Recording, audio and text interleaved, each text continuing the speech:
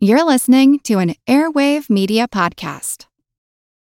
Spring? Is that you? Warmer temps mean new Allbirds styles. Meet the Super Light Collection, the lightest ever shoes from Allbirds, now in fresh colors. These must-have travel shoes have a lighter-than-air feel and barely their fit that made them the most packable shoes ever. That means more comfort and less baggage. Try the Super Light Tree Runner with a cushy foam midsole and breathable eucalyptus fiber upper. Plus, they're comfy right out of the box. So what can you do in a super light shoe? What can't you do is the better question. And because they're super packable, the real question is, where are you taking them? Experience how Allbirds redefines comfort. Visit allbirds.com and use code SUPER24 for a free pair of socks with a purchase of $48 or more. That's ALLBIRDS.com. Code SUPER24. Say goodbye to your credit card rewards. Greedy corporate mega stores, led by Walmart and Target, are pushing for a law in Congress to take away your hard-earned cash back and travel points to line their pockets. The Durbin-Marshall credit card bill would enact harmful credit card routing mandates that would end credit card rewards as we know it. If you love your credit card rewards, tell your lawmakers, hands off my rewards. Tell them to oppose the Durbin-Marshall credit card bill. Hello, I'm Teresa McKee, your host for A Mindful Moment. Thank you for joining me as we explore ways to increase mindfulness in our day-to-day experiences through weekly topics, expert interviews, and guided mindfulness meditations. Mindfulness is presence, awareness. It's paying attention to what's happening within us and around us. Mindfulness increases our emotional, physical, and mental well-being. It can also enhance our focus and productivity. Perhaps most importantly, in today's uncertain world, mindfulness strengthens our ability to be more compassionate toward ourselves as well as others. Today, we're going to talk about an attitude of gratitude.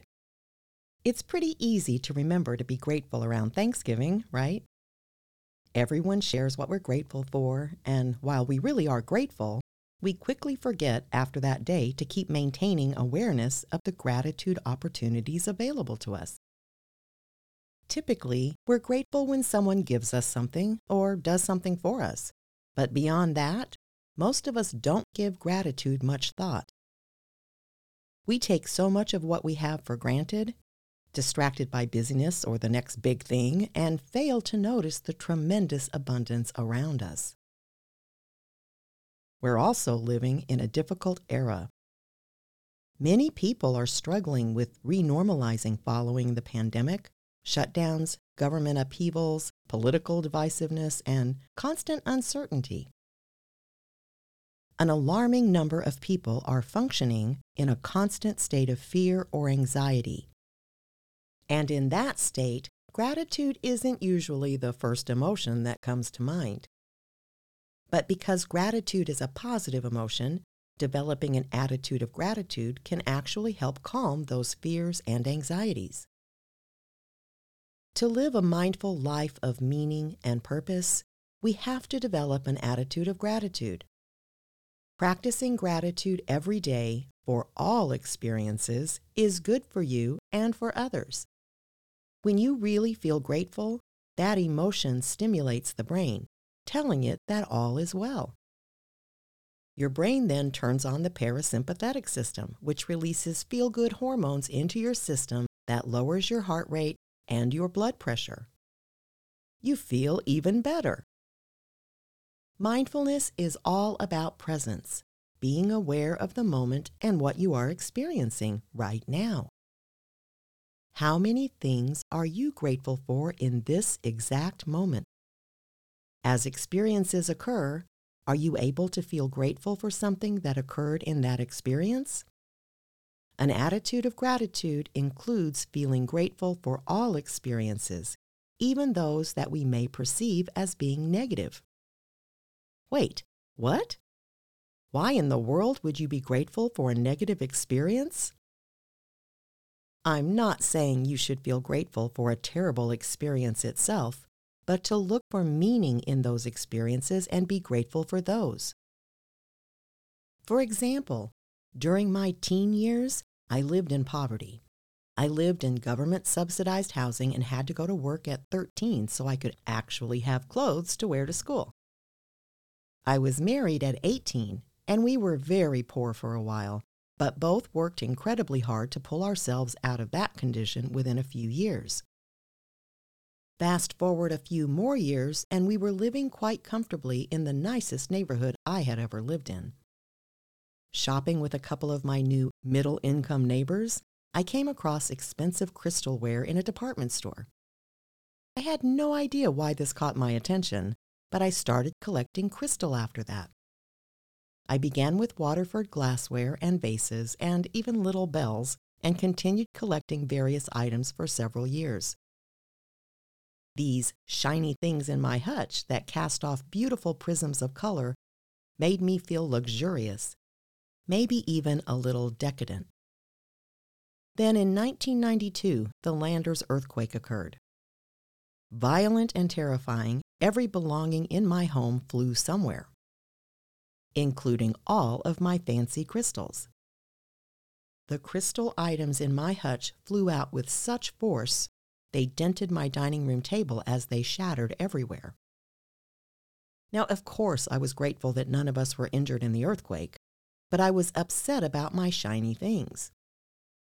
I am nothing if not determined, so I went back out and over time started replacing all of the pieces I lost. And then the Northridge earthquake hit in 1994, and I only lived a few miles from the epicenter. All of my crystal pieces shattered again. I admit I was a little slow on comprehending the lesson here. Mindfulness includes finding meaning in our experiences, but my dogged determination initially distracted me from looking for that. Instead, I was planning out how I could replace the crystal yet again, and this time decided I would put it away in the bottom cabinets of the kitchen so that the pieces wouldn't become projectiles in the next earthquake. And that's when it hit me. If they were in the bottom cabinets of the kitchen, I wouldn't be able to see them every day. And that's what I needed, to see them. But why? I finally figured out that seeing those expensive shiny objects was a reminder to me that I was no longer poor. I certainly wasn't rich, but I didn't have to fear poverty returning in the foreseeable future. I was never aware of that before losing the pieces, not once but twice. I didn't replace the crystal that time. And while I was not grateful that we were hit with 2 powerful earthquakes, I was again grateful that my family was safe and uninjured. Beyond that, however, I was deeply grateful for the underlying lesson. I have never needed a material thing since to remind me of how blessed I am. I can enjoy and appreciate the simpler things in life fully and have confidence that I am not at the mercy of some unforeseen force that can change my trajectory. Much more recently, I was able to find quite a bit to be grateful for during the pandemic and shutdowns, which definitely helped me ward off flat-out depression, but have struggled for almost 2 years with finding gratitude relating to the attack on the U.S. Capitol building. It baffled me because it wasn't like I was physically there or knew anyone who had been hurt, but it disturbed me deeply, and it took me a while to figure out why it was generating a strong sense of fear. What was at stake for me was security. The political hostilities leading up to the insurrection and the event itself shook my perception of my country. I didn't realize that the little voice in my head was screaming, warning, we're going to become a fascist state, or civil war is looming, or, well, who knows what, much of which was probably coming through the media. But even so, my life wasn't directly affected in any way, so it took me a while to realize I needed to address my feelings. I started searching for the lesson to be grateful for, or something that happened afterwards to feel gratitude about, and frankly, it took a really long time. But the discomfort of being anxious pushed me to keep searching, both internally and externally. History shows us that this is not the first time we've been divided nor turned to violence to try to solve our problems.